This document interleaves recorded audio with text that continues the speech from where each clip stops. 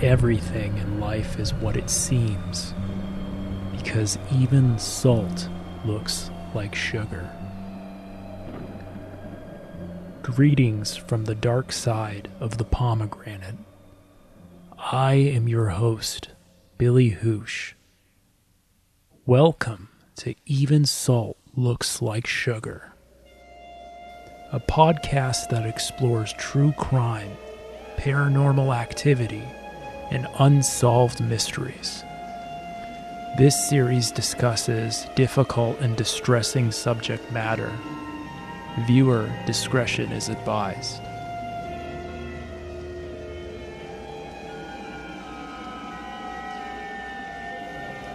Episode 1, Tanner Barton. The suspicious death of a college football player.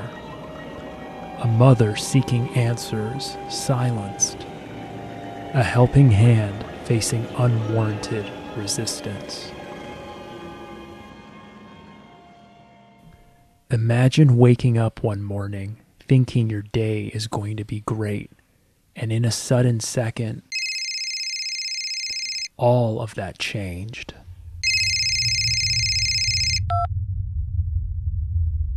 This happened to Michelle Barton on April 22nd, 2012, when she received the sudden news that her son Tanner was dead. Barton received a call hours after her son was found. With so many questions left unanswered, she is still trying to find out what happened on that cold spring night in Kokomo, Indiana.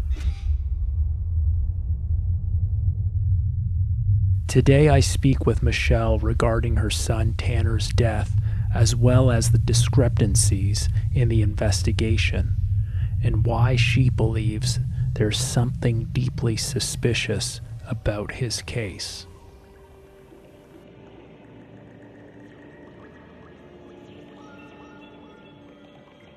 Okay, so Michelle, can you tell me about your son Tanner? Tell me about Tanner. Yes. Tanner. Tanner Lane Barton. He was born July 2nd, 1992. He was always such a good kid. I mean, a wonderful child. He grew up to be an even better, young man. Great kid. Played sports, all through school. He was football, wrestling, track, you name it, he did it. He was in theater. He was in choir. He sang. He played guitar. He just was a great all-around kid. And when he went to college, he actually got a scholarship to play football at Marian University in Indianapolis. And while there, he big old boy, good football player, really good football player. And while there, he actually made the dean's list both semesters. We were so proud of him. He actually helped other kids. He tutored other kids while playing football and getting his own grades up. When he was in physical, he was going to be a physical therapist. So, those courses aren't easy. And he actually said, I remember he got like a perfect score in chemistry his freshman year. And he's like, oh my gosh, Mom, this class is so boring, I could teach it. And I'm like, so no offense to his professor whatsoever, but he was just a good kid. Just very smart, very kind. Everybody, the same, how everybody says the same thing about, a person that dies, and they do. It's like he was, he lit up a room. When he walked in, he was so, he was just funny. I mean, I miss that. So, sorry.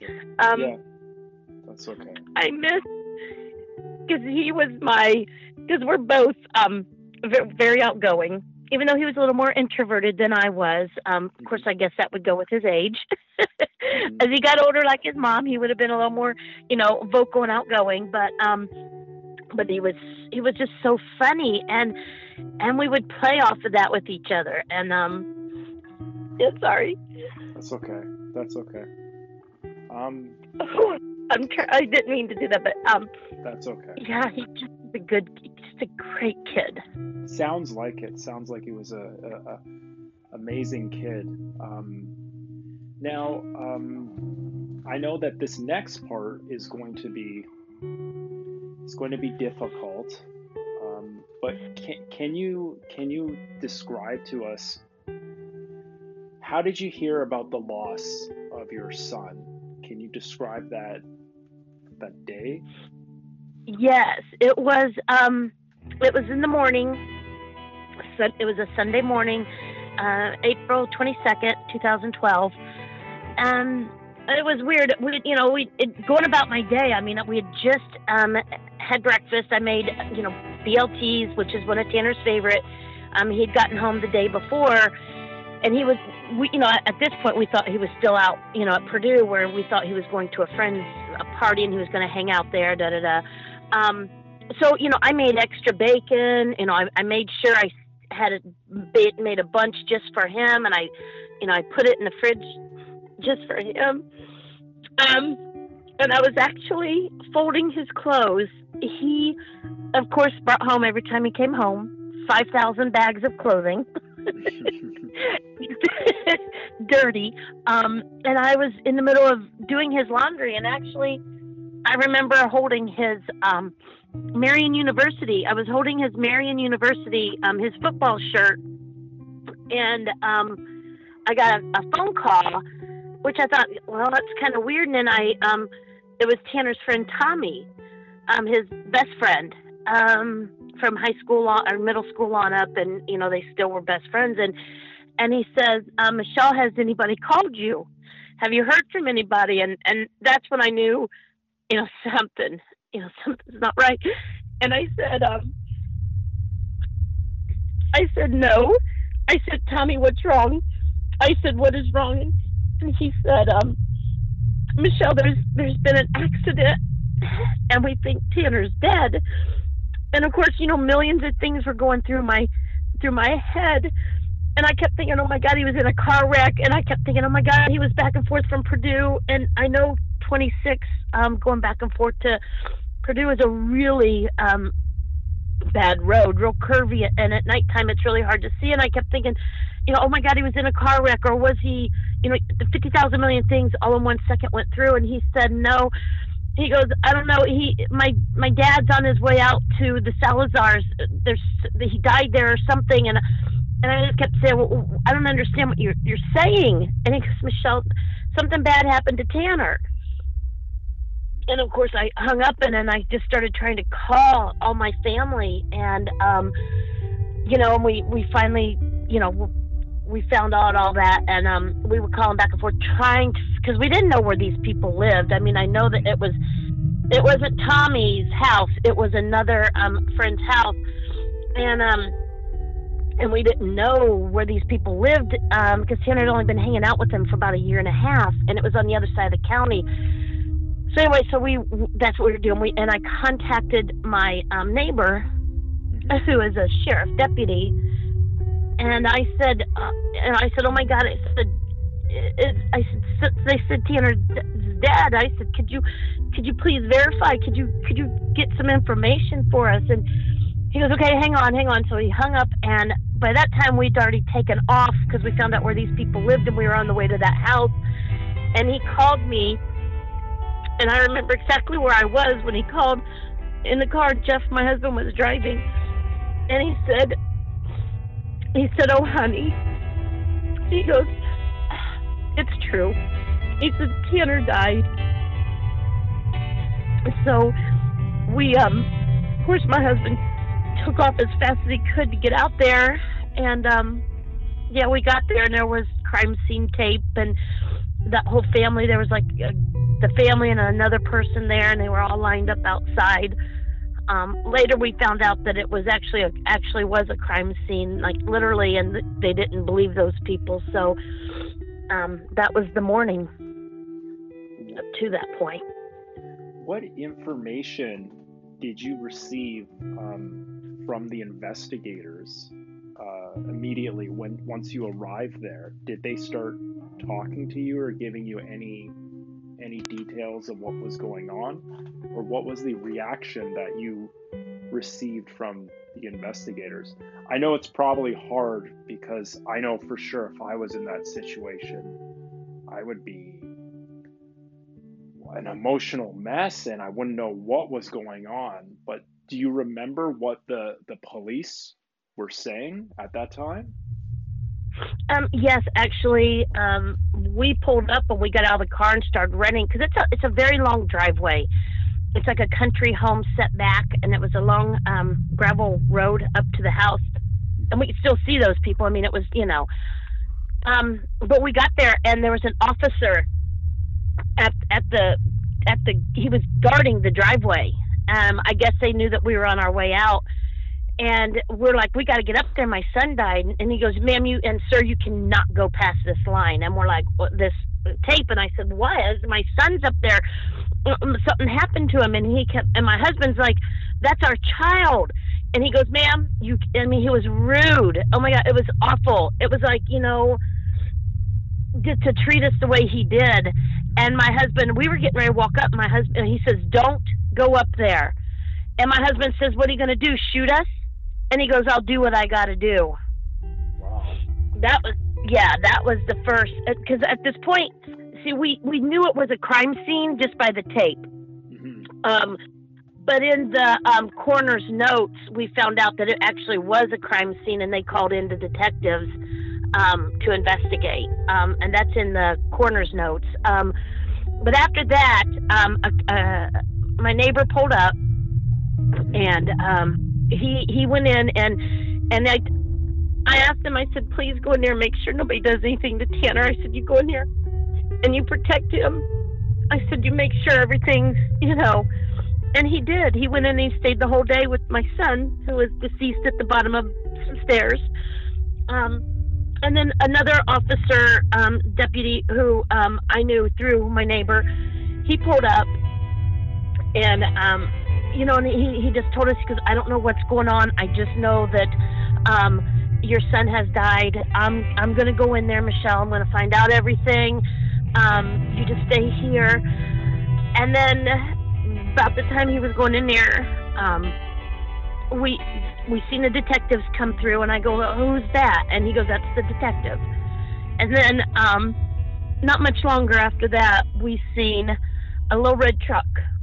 And I'll never forget this little red truck.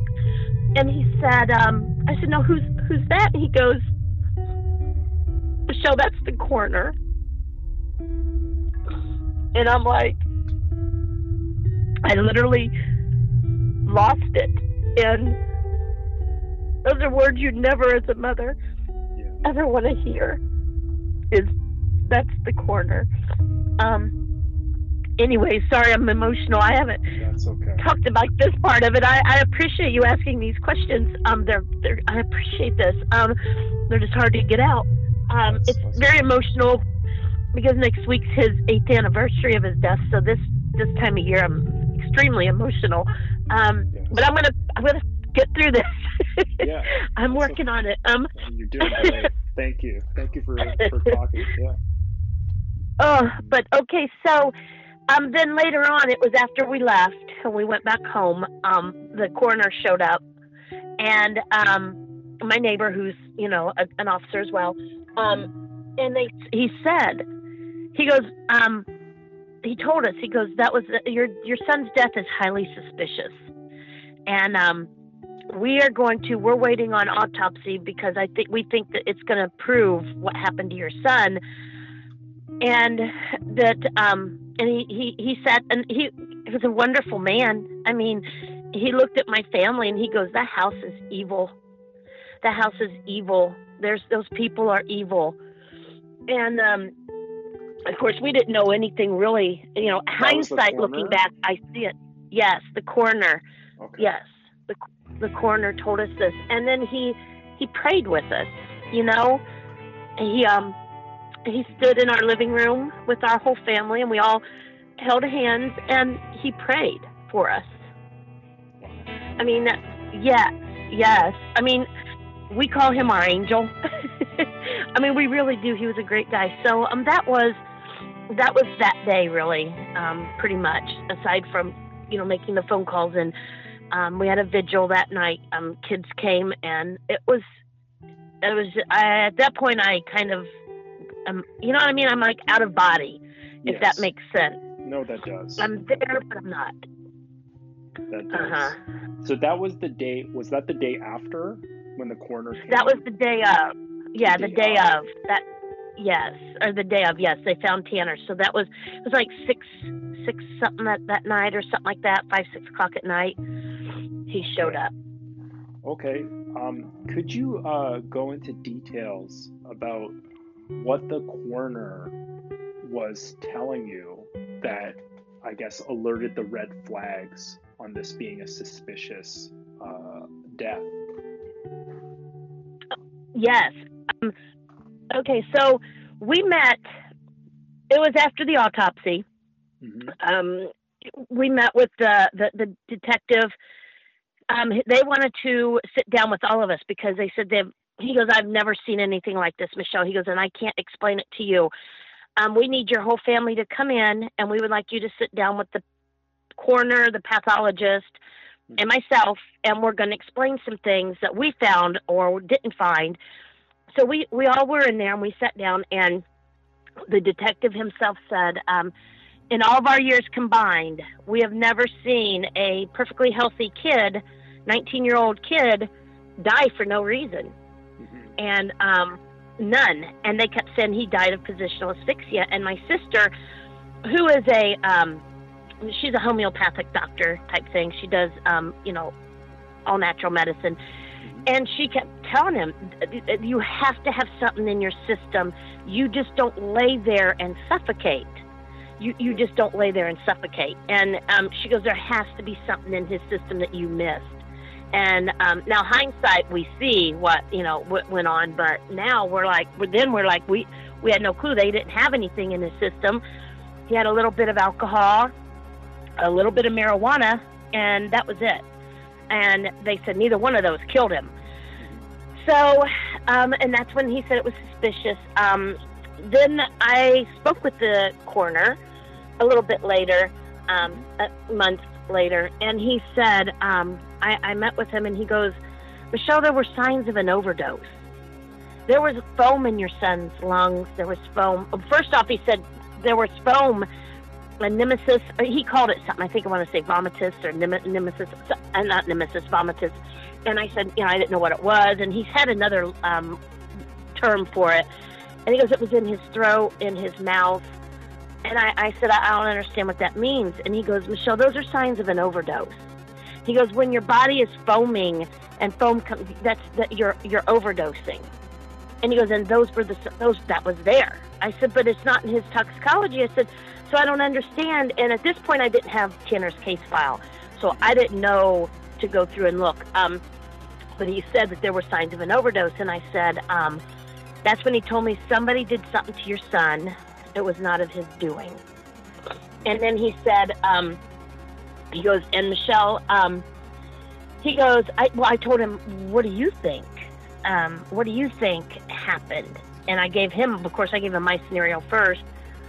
And he says, well, it doesn't take a rocket scientist to figure this one out. Wow. So that was the original coroner, the one who was there. And I just think his hands were tied because, one, he was told to shut his mouth. And two, I believe, because of the toxicology being, tampered with, I believe he didn't have, I don't believe he had everything he needed. But when you go through his coroner reports, I mean, he really said some things that we were like, not looking back, because once I said I didn't have them when I spoke with him. He even said he was told what possibly could have happened to Tanner, but because there's no evidence, he can't go with that. So basically somebody kept the evidence out of, out of the toxicology reports and all that. I think they were manipulated. I see. Did you have much of a conversation with the investigator or the police that were first in charge of this case, or were they not communicating much with you? At the beginning, yes, the original detective, but he just kept pacifying me, kind of like, he told me several things. Like I said, at the beginning, they looked into somewhat. The statements that were given, they had taken each one of those family members in separate squad cars, because they were not believed. The original detective told me that when he walked in, he knew every single one of them had been lying and that they had formulated a story, and he wanted to have them separated. So he said, to get to the police department, we had them in separate cars. And when you read when you go through the statements and you watch the audio statements, you could tell this guy it was like, I told him, I said, you interviewed these people like somebody had stolen a bicycle. I said, yeah, I did. Yeah, I did. Woo, Lord. And it is, when you listen and you read, you're like, he could have put pressure on them so many times through the statements they were giving, through their interviews. And I told him that, and he says, you just watch too much TV. It's nothing like that. And I'm like, no, but it's not like that either. I mean, but I kept begging him to test for ketamine, and he wouldn't do it. And I asked him I don't know how many times, and I asked the coroner, and they said, well, there's no reason to. And I said, but I'm asking you to. And I told them, because there is a person that was there that night who had been addicted to ketamine, and I said, and if you see what ketamine does to people when they overdose, I said, it's comparable to what happened to my son, to Tanner. I said, so please. And they said, no, we're just not going to do that. So they wouldn't test and retest Tanner's samples for anything. Even spice. My daughter said that she had known people to smoke spice there, and they wouldn't even test for spice. They said, it wouldn't be in there. And I'm like, well, how do you know if you're not going to test? And why wouldn't you do it when somebody's asking you? And you've had, several people came forward about a certain person, and they kept bringing up all these things that they knew, and they still would not test for it. Wow. So did the investigators, they left the case just as that asphyxiation, that did they close the case completely, or? No, they didn't close it for 6 years. And then, no, they left it open. And they said that it was an ongoing investigation. And I said, well, it's got to be, for it to be an ongoing investigation, you've got to be investigating. Yes. And they weren't.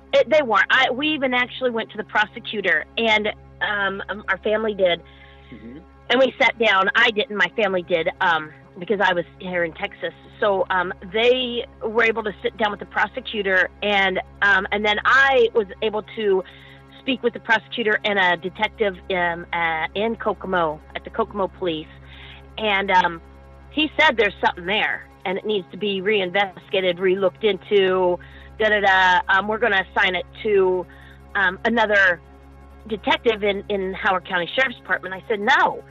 I said, I want it completely out of that agency. I said, when one does it, the other's going to, they're band of brothers. You can't do that.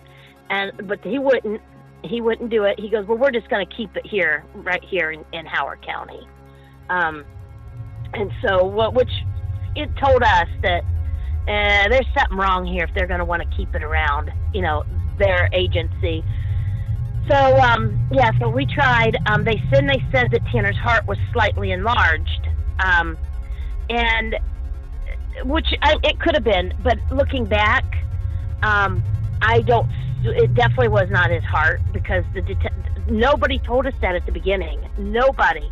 They just said his heart was slightly enlarged, and because I've gone back through our notes, we had a family spokesperson there, and they took all the notes and everything, and they just said that the coroner himself said Tanner's heart is not what killed him.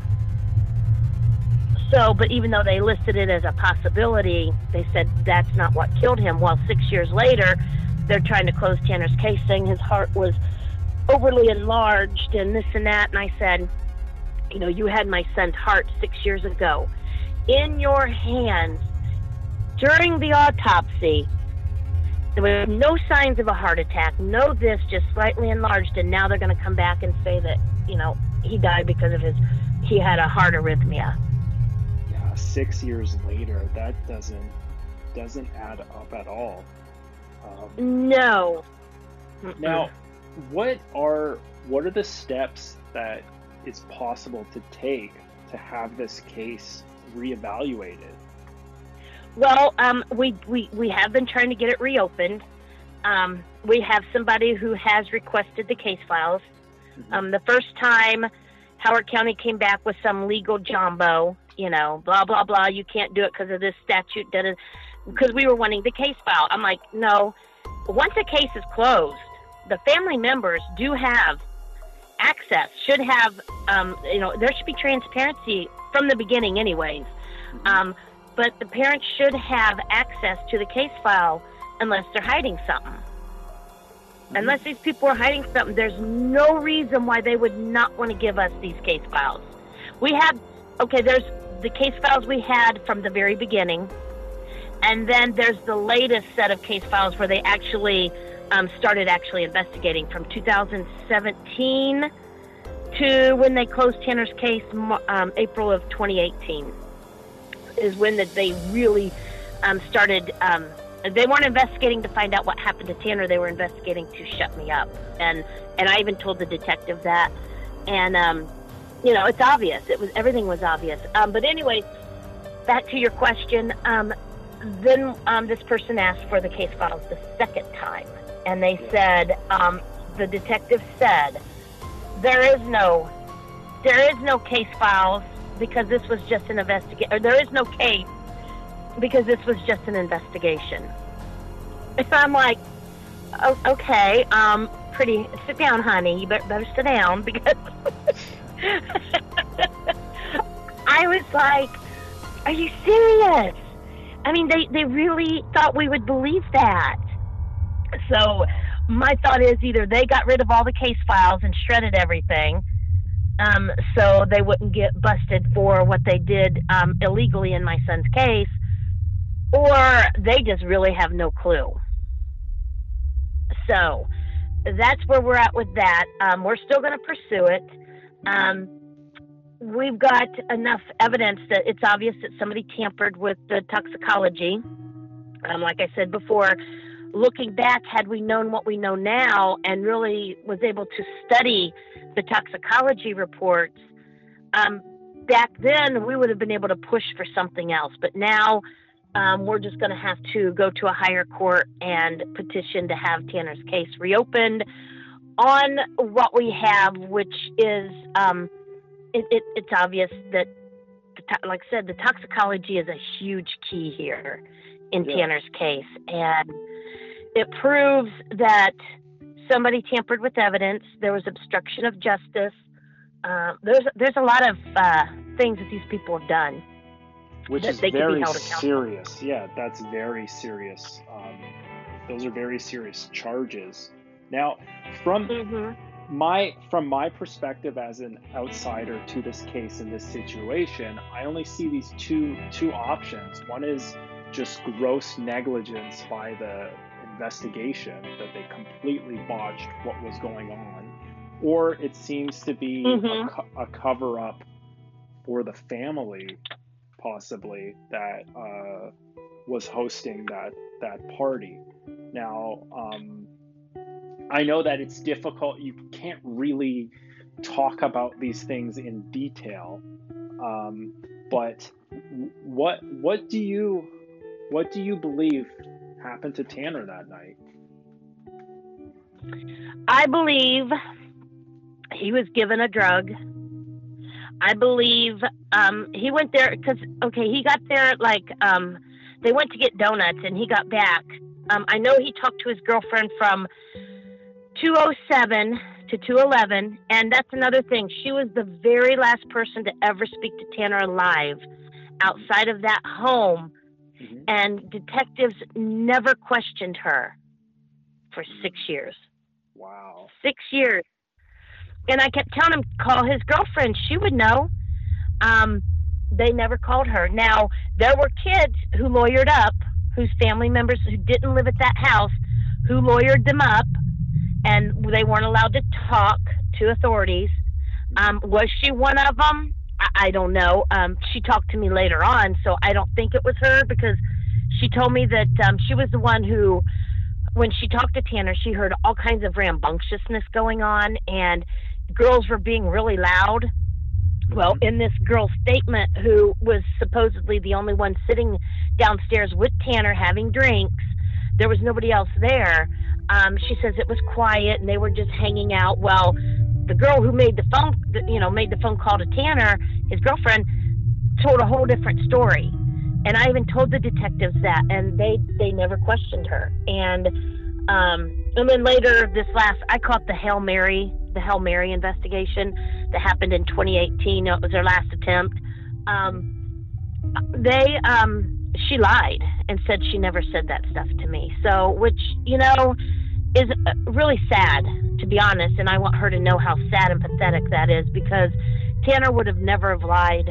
Tanner did everything to make that girl's life, happy and help her in any which way. And that is just a really pathetic thing that she did, cowardly.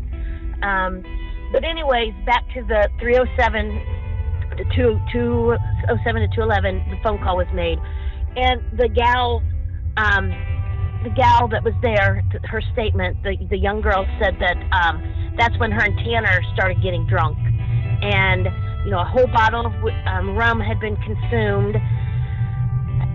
She said that there was a pineapple juice mixture, and Tanner gave her some of that. She had fruity drinks, she had a beer, and this pineapple mixture kind of, really kind of set me into a different pattern. Once we seen this thought process was, people put ketamine in pineapple juice to because it's got a funky taste, I guess, is what I was told. Actually, a professional who, I'm not going to say her name or what she does, but she's the one who said that that's what they do. They put, because they kept mentioning pineapple juice mixture, not a pineapple juice drink or a drink with pineapple juice. They called it the mixture. So that kind of threw off red flags for us. But so they consumed this, and then Tanner passed out. She said he collapsed and died, or collapsed and she took his pulse, and she never contacted 911 or got an adult. She just left him there. And I believe that they all knew that Tanner had collapsed. I believe that they knew that he was given. I believe that he was given ketamine. Just because of the way Tanner did and the way the ketamine, how people die or overdose on ketamine. It's a horse tranquilizer, and you suffocate. You can't reposition yourself to breathe, so you suffocate. And hence Tanner. The same thing happened to Tanner. We were told that he suffocated. The coroner told us that it took Tanner, 2 to 3 hours to die. He slowly died because he couldn't reposition himself to breathe. And I said, and that's why my sister and we kept arguing with them, saying, this is impossible. I said, he doesn't have SIDS. I said, it's not like a baby with no neck muscle. I said, this is what that is really. And he said, I know, but that's what happened to him. There's signs of suffocation, and there's things that they were able to tell us that, with his eyes and all this stuff, and that he did suffocate. And I said, so we've been fighting that with them. And I said, that was then, and with this original coroner. And what we believe happened was he was given that drug. He collapsed. They knew it because, they took a picture of how much they drank. I'll tell you that in a minute. Let me get back to that. But we believe that the family members all knew, and they just left him there hoping. And I think they turned his head down because he was vomiting. And I think they turned his head down, and so he wouldn't choke on his vomit. And I think they left him there, and he died.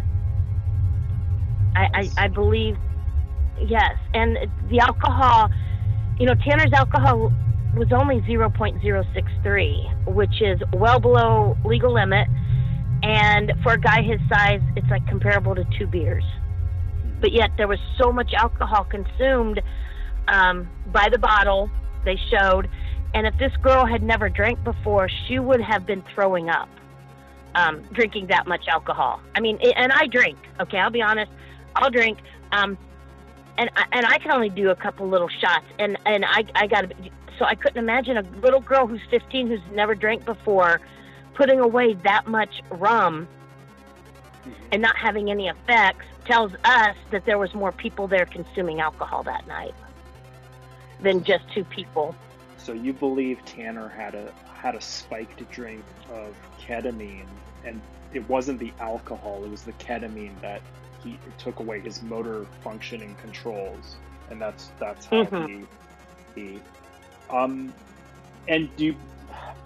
I don't know anything about toxicology, but is there any reason to believe why does ketamine not show up as easy in toxicology, or do they need to specifically look for that sort of thing for them to find it? Do you know anything about it? It has to be, yes, I do. I'm sorry, I didn't mean to cut in. No worries. Yes, they do. It has to be specifically, that's why I was asking them to specifically test for ketamine, because it has to be. It's like when you go to the doctor, you get a blood test for your sugar. Well, that blood test isn't going to show 50,000 other things popping up. You're specifically looking for something. Yeah. Tanner's did not. It would have had to have been specifically looked for, and they didn't do it. That's why I asked. It takes like 6 hours to get through, 4 to 6 hours for ketamine, 4 hours for it to go through your system, and we believe that's why they took so long to not call 911. To call 911 is they waited 6.5 hours before they called 911. And we believe they did that to make sure that it was out of his system and nobody would get arrested. Because the person, one of the adults who was there the night before, called back to the crime scene that morning, lawyered up that morning, had overdosed, and actually was addicted to ketamine and had lost his veterinarian license for several years, 7 years, something like that. So we know ketamine runs. I mean, all those people were involved in veterinarian medicine, so it wasn't just some random drug I picked out. And actually, about 2 months after Tanner had passed, somebody in the veterinarian field contacted me and told me that they believe that that's exactly what happened, and gave me specific things. And I took my concerns with this person to the sheriff's department, and we begged them at this point to test for ketamine, and they would not do it, even with this much information and somebody being there tied in with, at one point, who had overdosed at their own home due to ketamine. They still would not test for it. Wow. Now, so is that community a small community that, is it like everyone knows each other? The veterinarian knows the sheriff, and they're because that seems like a cover up. Like they someone messed up. I know in what that you're house. saying. Yeah. No. The school, the school community was very close. It was one of your wealthier school communities. Not by any means that we were wealthy by any means, but what I'm saying is there was a lot of money at that school. A lot of the kids that went there, their parents were like in the political parts of Kokomo, and is it a on gated the community? Board. Is it a I'm gated sorry. Is it a gated community? Was that house in a? No. Oh, this one, no, but it was a nice big log cabin. But it's the Northwestern High School area. But then we went to Kokomo. Kokomo's about 60,000 people. Okay. My thought is that there was one officer who everybody was close with, and he used to be at that school, and he's very good friends with that family and with Tanner's girlfriend's family. And is he connected? I don't know. I have a lot of red flags have gone off with this certain officer. Was he there? No. No. Okay. No, I don't know. I looked on the login sheet. No, I did not see him. But this is just my own personal opinion. Don't want anybody to come after me. My own personal opinion. I believe this officer. I believe this officer protected them. I believe this officer, because out of the blue, there was a urine test taken. Supposedly, they couldn't get urine. I have all the coroner's reports and everything. They couldn't get urine from my son. But all of a sudden, during the autopsy, there was a urine test allegedly taken and tested for all the heavy drugs, marijuana included. So, and we know Tanner had marijuana in his system per the AIT forensic lab. But on this one particular urine, which, okay, when you go to get a job, and it's a job interview, they screen you for, your urine, and you take a urine test, and there's a list of drugs that come up, marijuana being one of them. It's going to show up, no matter how many months ago you smoked it, you know what I mean? That was the test they'd use. Well, you have a urine test coming out of an autopsy, but yet it doesn't show positive for marijuana. Now imagine that. Now where'd that urine? Yes, and this doctor, in a cease and desist. I was on the Nancy Grace show, and in a cease and desist to Nancy Grace, his lawyer even put that, unbeknownst to the Barton family, or unbeknownst to you, Howard County Sheriff's Department conducted their own independent test, and ketamine proved to be negative or whatever. And I'm like, is this their own independent test, that urine sample that showed negative for marijuana? And because even in the coroner's notes, and I have those, I have that part, thank goodness, he even says it, there was nothing. And there was the only test that he was able to get was blood and vitreous, the blood and vitreous. Vitreous is from your eye. That's the most accurate. And so those were the only two substances or the samples that they could use. Never once did he mention urine, but all of a sudden there's a urine test. So we believe somebody in the Sheriff's Department was able to slip that test in and make it appear as though all the drugs had been tested for. Wow. That sounds like a cover-up, yeah. You name it. Yeah. Corruption, obstruction of justice, tampering with evidence, you name it, that's what we believe. So, we're sitting on all this, and it just has to get reopened. It's so obvious at this point. I was really mad that this case got closed in 2018.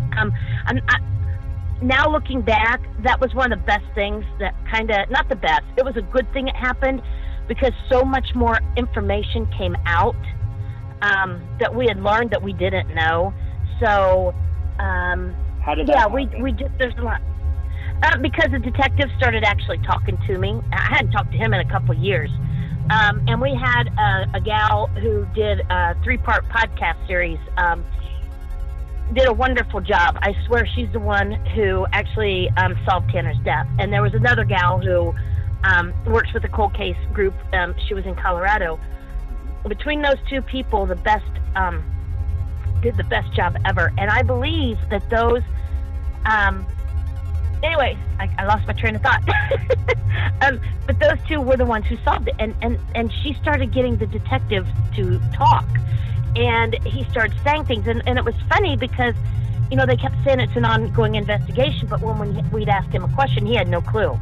He literally said, and see, here's where the urine thing comes into play. And that's why, looking back, I'm like, this really does make sense now why there's a urine test all of a sudden, or results all of a sudden in there. Because we asked him, did they get any urine from Tanner? Where was the urine taken? And I swear this was his actual response. They got it from the crime scene. And I said, well, what did my son do? Stand up and pee in a cup for you? I said, how did you get urine from a crime scene? You can't cut somebody open and take urine from their, kidneys and bladder. You can't do that. I said, and the other thing, my son didn't stand up and pee for you, so how did you get urine? Oh, hang on, I got to get back with you. Well, then when he finally, yeah. This is Yoko Local, okay? Do you see where I'm so frustrated? And I mean, even I'm smart enough to know that this is a detective. So then he got back, he goes, oh, I was wrong. They couldn't get any urine from Tanner at all. I said, so they couldn't get any urine at all from Tanner? Oh, no, not at all. Nope, there was none to be taken. I said, all right, good to know. So here we have a toxicology report with urine sample in it that the detective himself said they could not get from Tanner. Now, who do you think told him they couldn't get it? Oh, we caught him in a lot of lies. A lot of them. And he didn't know. And he kept saying, I have no. But then he was when they closed Tanner's case, he was like, this has been an ongoing investigation. Michelle's lied to people, this, and that. And I'm like, really? I just been asking questions. You, huh? They're trying to discredit. Oh, they did. Yeah. They did, and it was awful. What they said about me, it was awful. I mean, it was awful. I didn't read everything. I was told to stay off social media when they did close Tanner's case. The national media got involved. Nancy Grace's people made a horrible. They put out such a horrible article saying that I lied and that ketamine had been tested for, and that I had lied to everybody.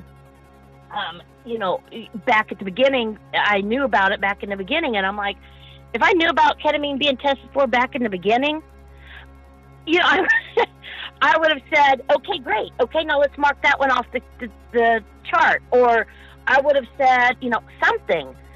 But I didn't lie I would never lie, for one, about my son's case, because that's not going to get you anywhere.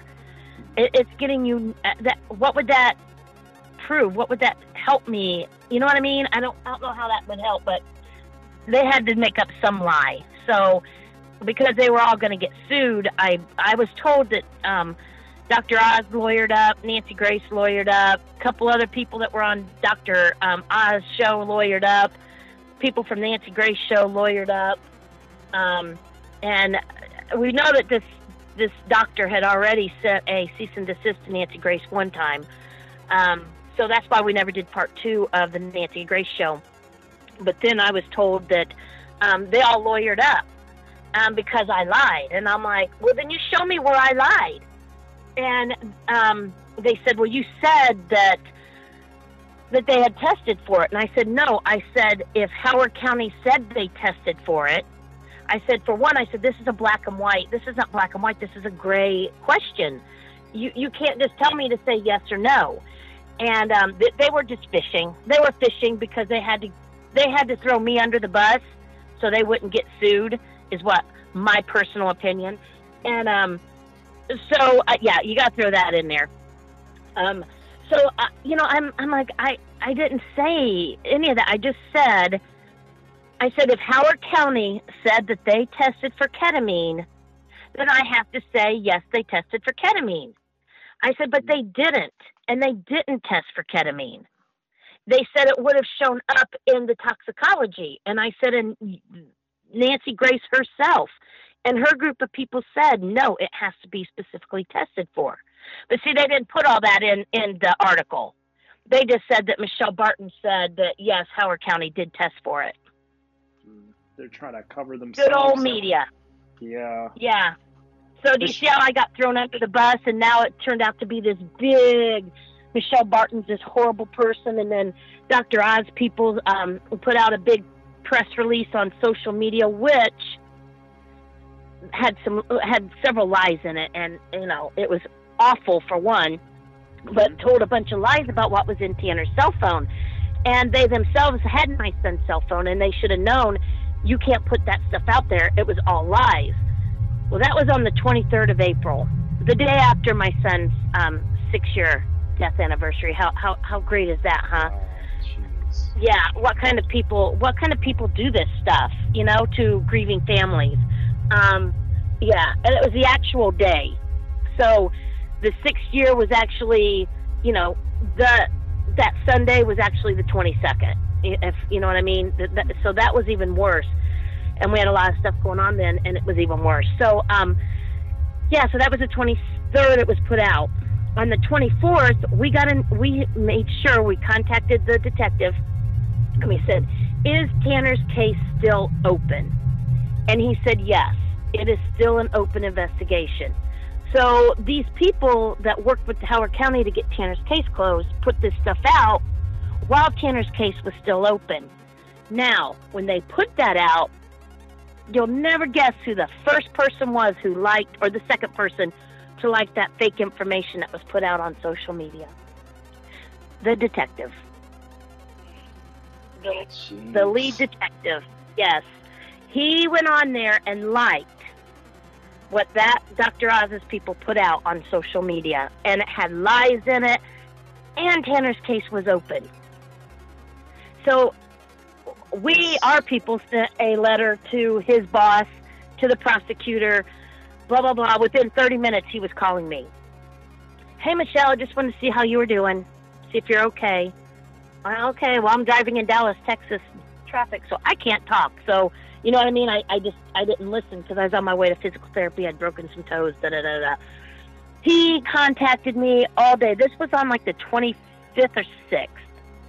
And contacted me, and I was like in therapy, and I was like in a pool, and I couldn't get to my phone, and finally he said, well, I've got to go to class, I won't be able to text you, I won't be able to get to you, I got to be in class. I didn't bother him. He contacted me, contacted my sister, my husband, trying to get to me. Well, what it was he knew he had his fingers caught in the cookie jar, and he was in trouble. So then the last email, he was emailing me up till midnight at night. And I just ignored him because at that point I knew he was not for Tanner. He was part of the cover up, and he was part of getting Tanner's case closed. And he was part of working with those people to shut me up. And so anyways, they closed. He says, well, we've come to a decision and a conclusion on Tanner's case, and we're just letting you know that we're going to close his case now. So they closed his case on a ridiculous theory that had no forensic evidence whatsoever. Nothing. They said Tanner had taken Adderall 3 days before he died, and it caused his heart to go into such an arrhythmia that 3 days later he died from it. And for one, there was no Adderall in my son's system. 2, there was no signs of any heart, your enzymes that would show a heart-related incident. 3, he never complained. He went to football practice in an arrhythmia. If your heart is out of whack that bad that 3 days later you die from it, you don't think you're not going to notice or tell somebody? Yeah, especially with playing a high-impact sport, I think you would be able to tell, right? Yes, and he was at my sister's house the night that they said he took Adderall. There was no pictures. There was no evidence, just a text in his cell phone that said he had taken some Adderall to stay up to do a paper with my sister. Well, my sister said, She said, I never seen that. And we had my son's phone, and so did my husband. And the detective said, well, Tanner may have deleted it that night. And I said, why would he delete that? It's not going to get him in trouble. Why wouldn't he delete something else? I said, why would he delete something that's not going to get him in trouble? But yet he left a few other things about Adderall on there. I said, that makes no sense. He said, well, it probably pulled up when the FBI had Tanner's phone, they pulled it up. It probably pulled up then. I said, no, it didn't. I said, because that wasn't in there. It was planted in there. I said, it's obvious what has happened. And of course, he blah, blah, blah, Michelle. And my sister even told him, no, I know my nephew. She goes, he's like my child. She goes, I never seen him act any differently that night. And if you don't have to take Adderall, it makes you hyper. And my son's so laid back. And my sister said, Michelle, he was so calm. He was the same old Tanner. She said there was no way he took Adderall that night. But the detective didn't want to hear that. Michelle, you were talking about, you've been getting a lot of resistance about towards Tanner's case, whether that be from Nancy Grace or Dr. Oz. However, I heard that you were getting some people are attacking you or basically coming after you on social media. Is that true? Oh, yes, it is. It has been, it's been crazy. Actually, it started, it actually started after March of 2018. It's been 2 years now. It started around March, going on into the last couple of years. I've had, some pretty bad people come on and pretend they're somebody. I've been catfished. I'm being cyber stalked. I've actually gone to the FBI twice. I've gone to the police several times. I've had to work my way up through the system in the police department. They all see it, but there's things that they can't do until certain things, these people do certain things. They got to cross a certain line before the police will get involved. I was told by the FBI that he does see signs of criminal activity, but like I said, there's things that they can't do anything until they cross a certain line. I've had people impersonating me, pretending they're me, getting kicked off of social media. I've been people calling my son fat, obese, with a short neck. That's why he died. Victim blaming him. Phone calls my phone's been hacked, my computer hacked. It's been awful, to be honest. It's been just horrible, the things they've done. And hate website, I've had illegal charges filed against me for things I've said on Facebook that an attorney has told us absolutely that was your First Amendment right being violated. Now, are these people just trying to silence you, or who? Because it seems to be ever since the case was closed, they started to crop up, or why? Yeah, why are they doing this? Why do you believe that what's going on? Okay, in my personal opinion, Tanner's phone held a lot of was going to be a big breaking news moment.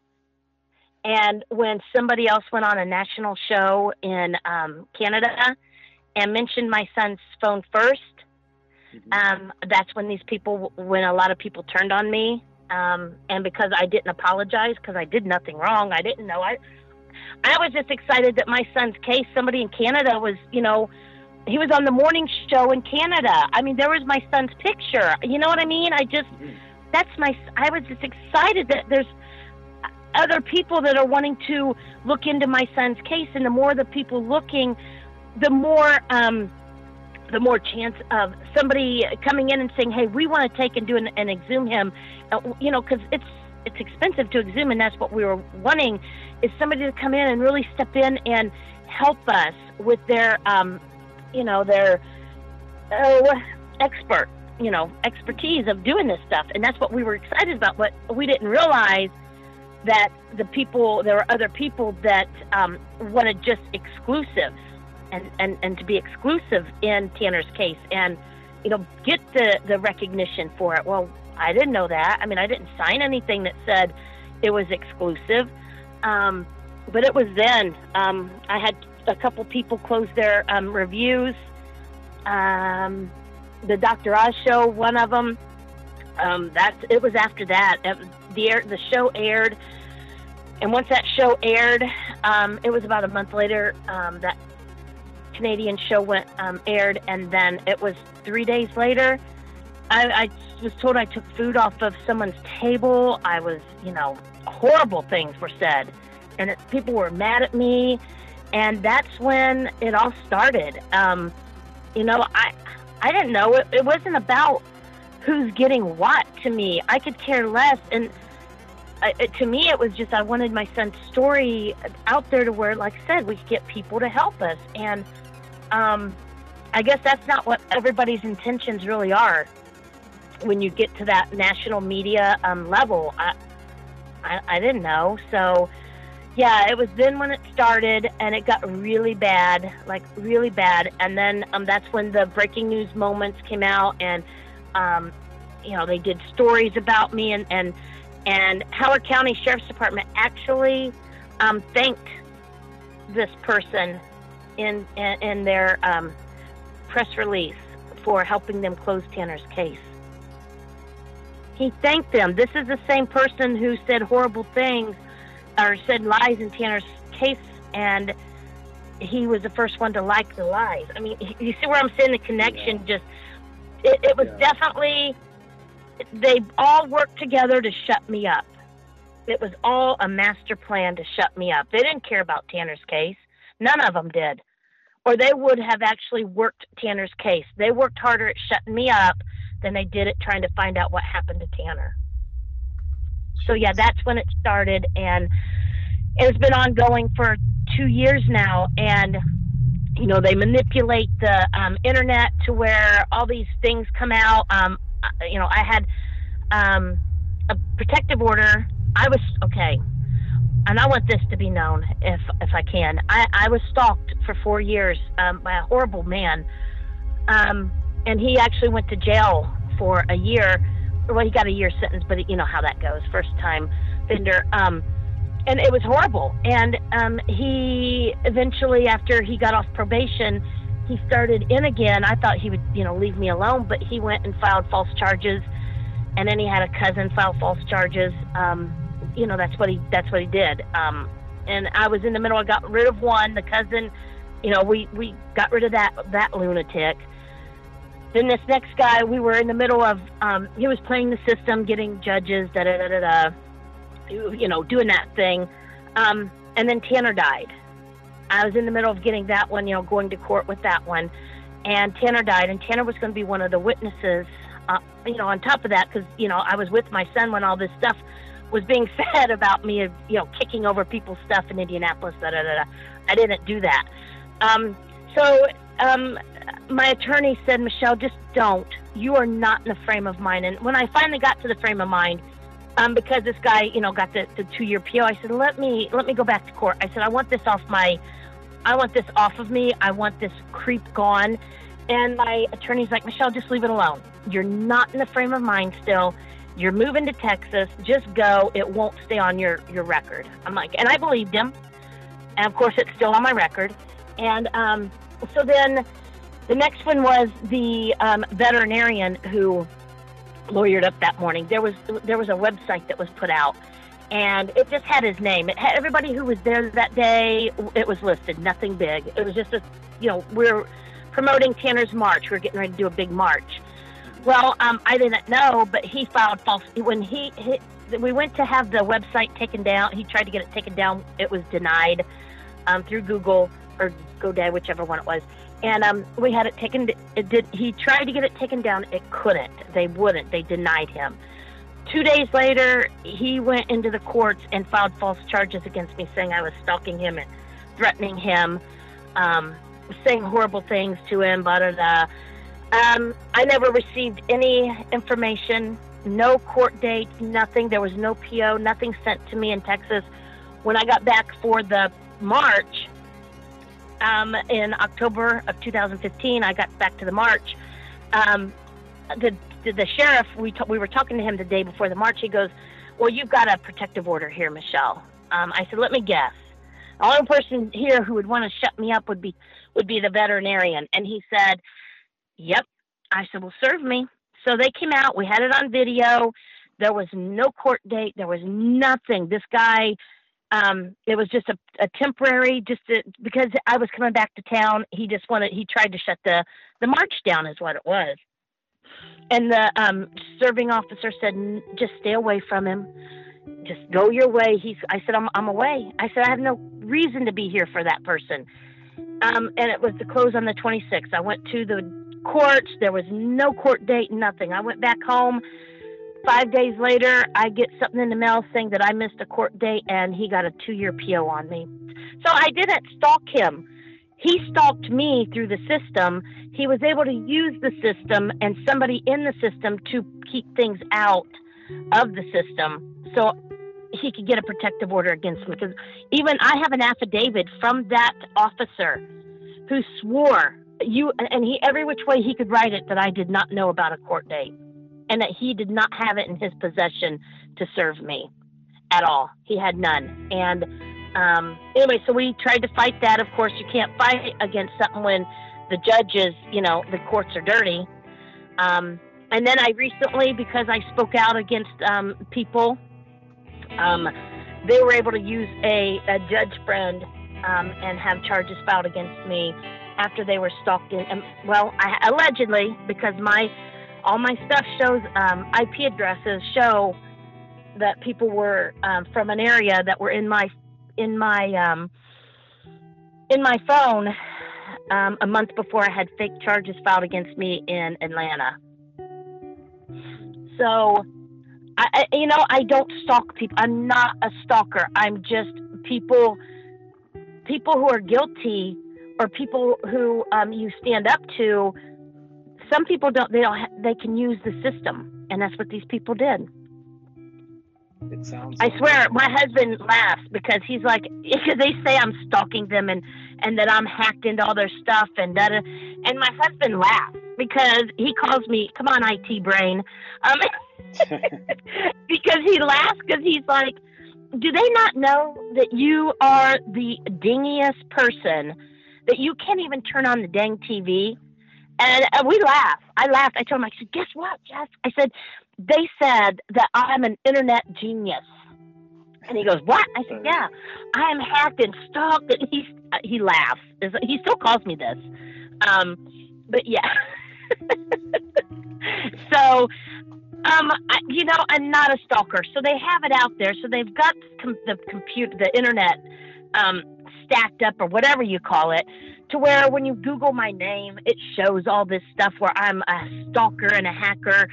For one, I'd like to know how they were able to obtain court records, because these are sealed records in family court. So how were they able to get these legal documents and put them out on the internet for malicious intent? Yeah. And because we even tried, I had somebody try purposely to see if they could get them, and they said nope.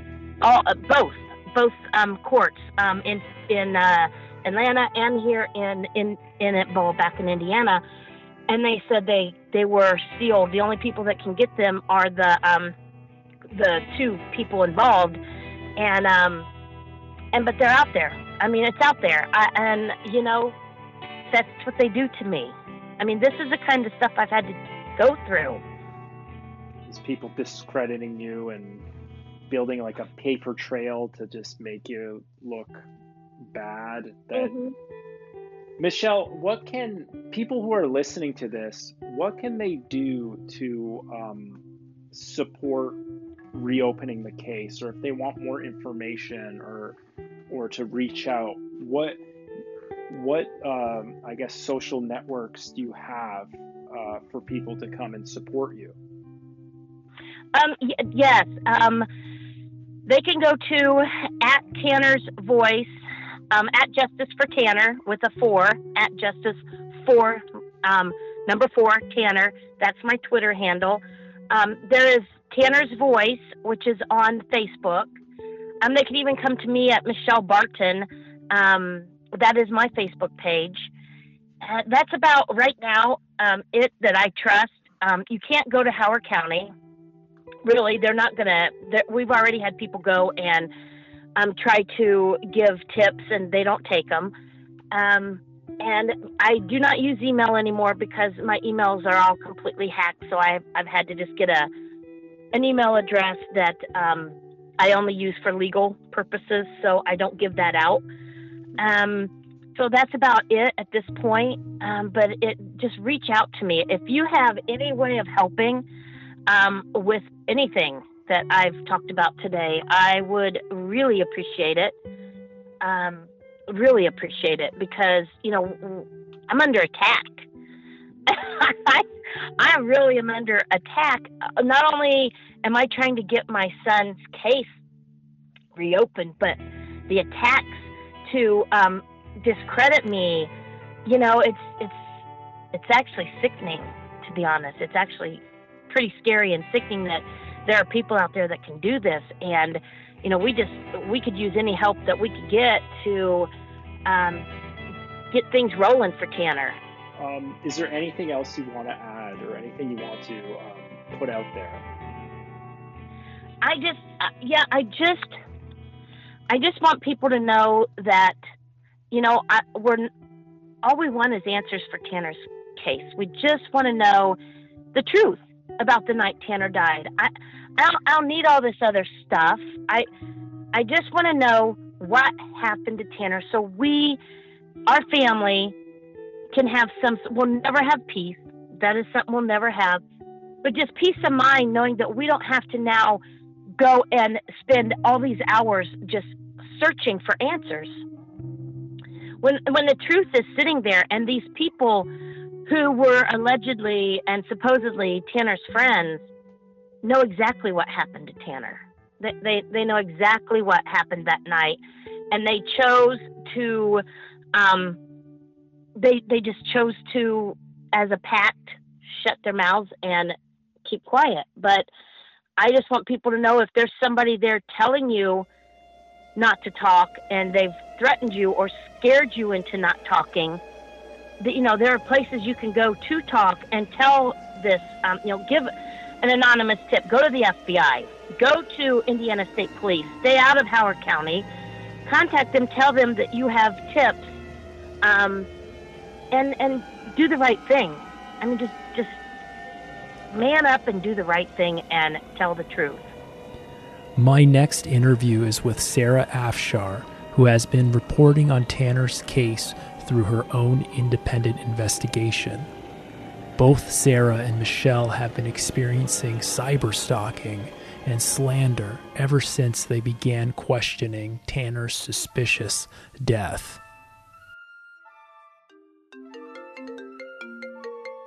Hello? Hello, can you hear me? Yes, can you hear me? Yes, I can. How are you? Perfect. I'm doing wonderful, thank you. How are you? I'm doing great. So, can you tell me how you got involved with Tanner's case? Sure. Actually, a friend of Morgan Ingram's contacted me and said, you should interview this woman. Her name's Michelle Barton, and her son died of a highly suspicious death. And I thought it was really interesting. I didn't hear anything about the case at all until it was brought to my attention. Then Mrs. Barton, Michelle, added me on Facebook, and we became friends, and I was able to get more familiar with the case. And she sent me some stuff, and I did my own independent investigation because I was kind of looking to know the case fully rather than one-dimensionally. And I discovered so many discrepancies in this case that play into the foul play narrative. Now, Michelle was informing us that she's been experiencing a lot of resistance from voicing her opinion and talking about the case. Did you experience similar people like cyber stalking you, and she was saying that she was getting hacked on social media? I was wondering, were you having this experience as well?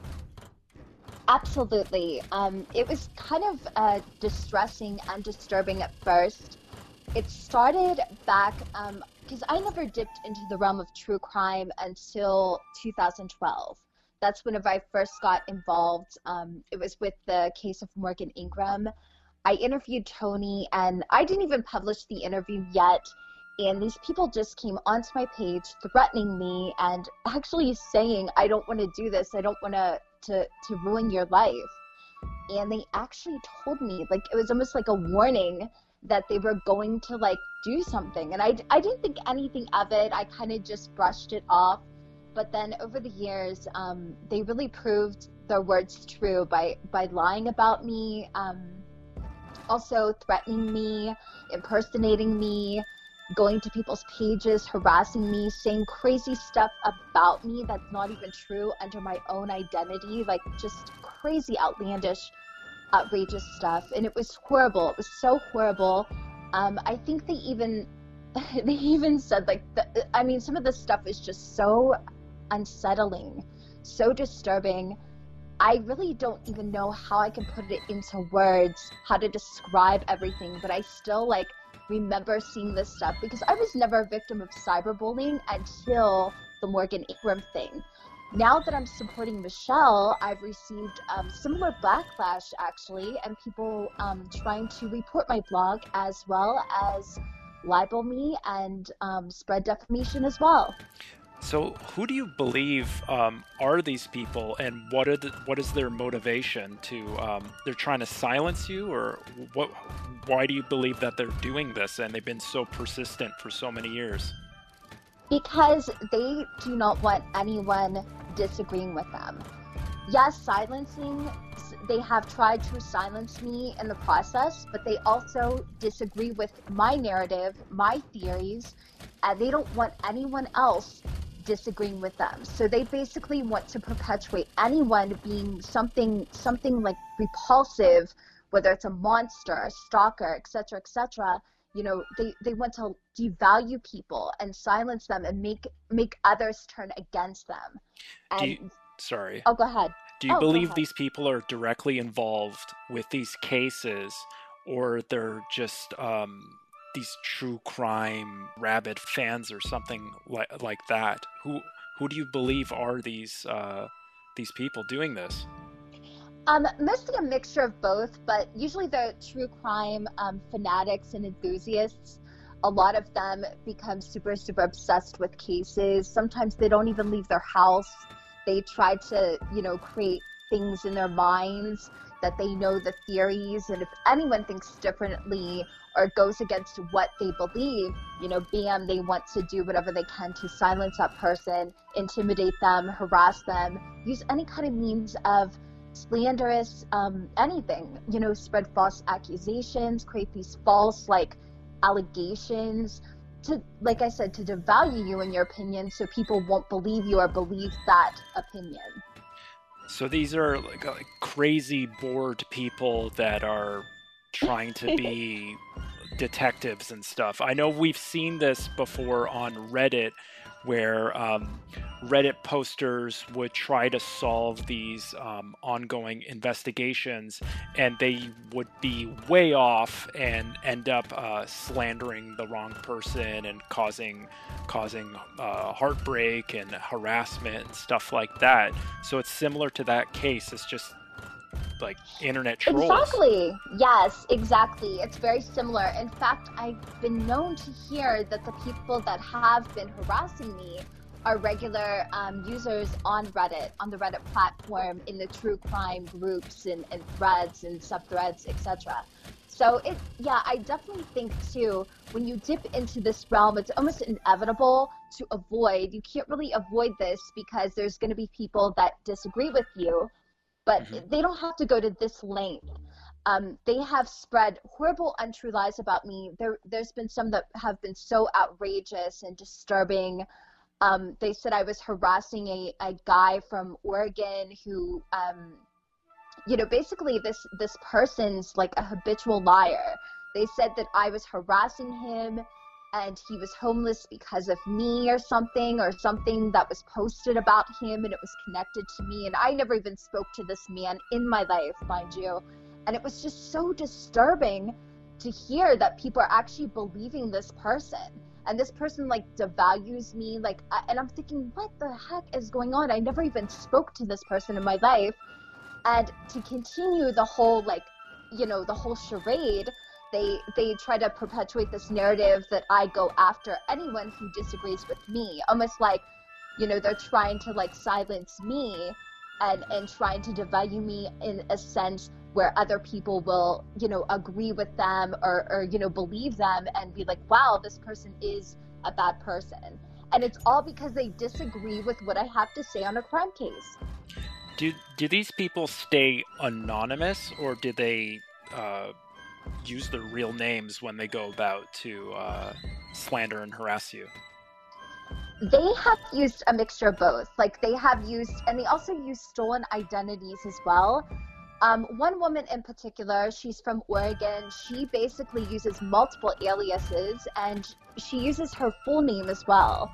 And then there's one woman from Utah who owns a true crime forum who also does the same exact thing. Like, these women, they are pretty much true crime trolls, and they'll do whatever they can to make people believe them and, you know, believe their narratives, basically. Can you explain to me in a nutshell what is true crime? Is it a form of maybe yellow journalism, or what exactly is it that attracts these type of folk? Well, true crime is the reality of the world in a sense where it's the darkness of the world. Pretty much all the darkness that you see it stems around this genre, this subculture. You know, a lot of people think, oh, true crime's just murders and stuff. It's more than that. It's murder mysteries, it's stalking, it's serial stalking, it's death. You know, a lot of it stems, though, with people that have, like, severe mental disorders or people that are actually borderline evil and satanic. Basically, true crime is that subculture that basically introduces you. It's a mystery, and it introduces you to the darkness of the world. Are they all unsolved mysteries? Not always. Some are solved, some are unsolved, of course. A lot of them are just, you know, shedding light on a murder case that's like ongoing. A lot of it's a lot of scandalous stuff and speculation. Some of them are, though, I mean, it's really interesting because some of them are not solved, and then people try to kind of, you know, decide who is the perpetrator, who's the person who, you know, stalked and killed who, and such, etc., etc. I see. So it can be a form of entertainment as well as a form of advocacy for people that are trying to get justice for a situation. It is. It used to not be, but ever since Unsolved Mysteries, that pretty much was like the first show that kind of, you know, dipped into this realm. And then later on, people were kind of like joining forces. And then with the internet, of course, you know, the internet today, there's so many different, you know, platforms that kind of entertain this. And it's become an entertainment platform these days in 2020. Yeah, no, I've seen, you know what, I've even been on public transit and seen billboards for true crime podcasts. It was unbelievable how big it is. I guess it's always been in the background, but it seems to be now the forefront of popular culture. A lot of people are into this. What would you call it? A genre? Would you call it a subculture? Or it's a little bit of both, actually. It's a genre in a sense where, you know, people, it's so separate, but they kind of call it like, you know, a subculture these days because it's put into a group. You know, true crime, though, these days should be a genre within itself. I mean, it's made up with so many different things: missing cases, missing persons, you know, ongoing cases, bizarre deaths. You know, there's so many things that intertwine and kind of, you know, correlate with each other and combine, and it's the darkness of the world as we see it, and it's like real. It's true crime. No, for sure. And yeah, you did express that it's a quite a broad a topic, that there's many facets to it. It's really interesting. For you entering this world of true crime, you've experienced a lot of like negative effects from it. Do you have any regrets of how you've approached this? You know, whenever I first started this, I kind of like was scared about it because I'm like, oh my God, what if these people like have this plan that they're gonna try and portray me as like a monster who can't take criticism or can't handle other people's opinions on a certain case, especially in the case of like Morgan Ingram or Tanner Barton. And the reality is, like, I can handle criticism. Everything they said was a lie, but I'm thinking, what if they're like setting this up so they can like attack me offline and harm me? I mean, I never really like looked at it, and at first I was upset because I've never been cyberbullied before. So when I saw the hate sites about me, the one on Google especially, I was very upset about it. But then I had a pep talk with my mom. My mom was working one day, and I called her up, you know, and I was super upset. And she says, Sarah, you're a strong, courageous woman. You're not going to give up. You're not the daughter. Like she basically said, you wouldn't be the daughter that I believed in. And she just basically gave me this really good, courageous pep talk. And, you know, I'm super close with my mom. She's one of my best friends. She's a wonderful soul. And she basically like admired my work, and she admired that I was being like the force, the face, and the voice for these victims. So that's whenever I realized, wait a minute, I'm doing the right thing here. I'm doing something exceptional for somebody, and I believe in it. And that's the power. The power of the voice is so phenomenal. So that's whenever I realized, you know, throughout the years, you know, I can't be silenced, because that would be like, you know, betraying these victims that deserve to be heard. Well, yeah, that's very honorable that you stand your ground and you don't let them push you around, and you stick to your word, you stick to your guns. And I think that's something, a requirement if you want to go into something like this. Yes, could you explain more about your involvement with the Tony Ingram case? Oh, sure. I first spoke with Mrs. Ingram back in 2012.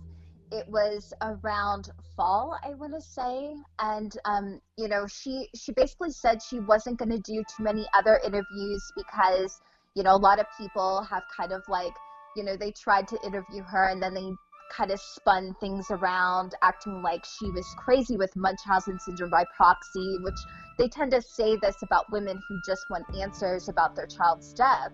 You know, that seems to be one thing I noticed a lot of these true crime trolls do. They play these psychologists and they try to, you know, form this diagnosis when they don't have the credentials to do so. And I thought that was really strange. But going back on topic, I connected with Tony Ingram throughout the years, and I interviewed her for Yahoo Voices, and the interview was super successful. It was republished on Yahoo News.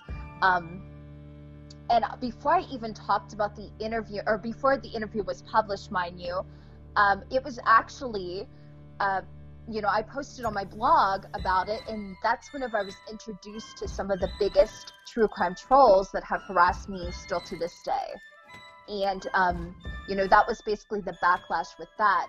Speaking of the reasons why I believe Morgan Ingram was murdered, there's so many reasons why I believe she's a victim of murder and foul play. You know, she was a stalking victim. She identified the man. Of course, you can't just go and accuse somebody, but she did happen to have a lot of amitriptyline in her bloodstream. Now, she did have a lot in her stomach, but obviously, you know, even if she swallowed the entire pill bottle, you know, the amount in her blood is really what makes me believe it was definitely an evident murder. And she had 7,909 nanograms, I do believe, in her bloodstream. And I do believe anywhere from 500 to 1,000 is actually the lethal dose of that. So she had over like 6,000 nanograms of amitriptyline in her bloodstream. So to me, that totally, I was like, wow, that's such a red flag. I can't believe nobody noticed this. I mean, I just was like so in shock. And then there are a bunch of other things. And a lot of people were saying, oh, you're just parroting what people are Tony Ingram saying and all this other stuff. But that's not the case. I did my own independent research on this, and there's a lot of stuff that just doesn't add up to me. And I feel like, this young woman from Colorado that was murdered, she's being extremely victim blamed for her own death, and people are trying to paint this narrative that she's crazy, that she wasn't a stalking victim, and that they're trying to attack her mother, Toni, and say that Toni drove her to suicide. And I just felt that was just disgusting. I'm like, oh my goodness, there's all this proof, that she was murdered, right in front of our faces. And these people, they try to create this distraction that just doesn't make sense to me.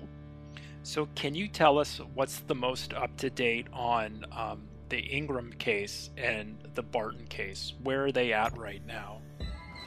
Well, the Ingram case, there isn't much that's going on. The case is closed. Toni has been a wonderful advocate for the cause. Toni and Steve Ingram, they've been doing great.